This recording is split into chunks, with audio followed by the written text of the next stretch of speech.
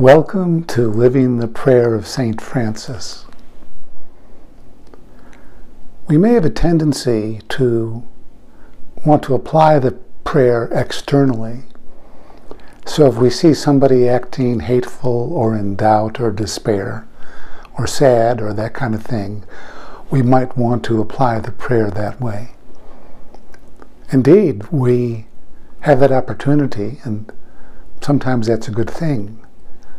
And yet we can learn from Gandhi's statement, be the change you want to see in the world. If we're going to be the change, we can start with ourselves and use the prayer of St. Francis to transform us, to gradually diminish our tendency to want things for ourselves, to die to our little self, and to be born to eternal life, and perhaps be helpful on the way to doing that. Thank you.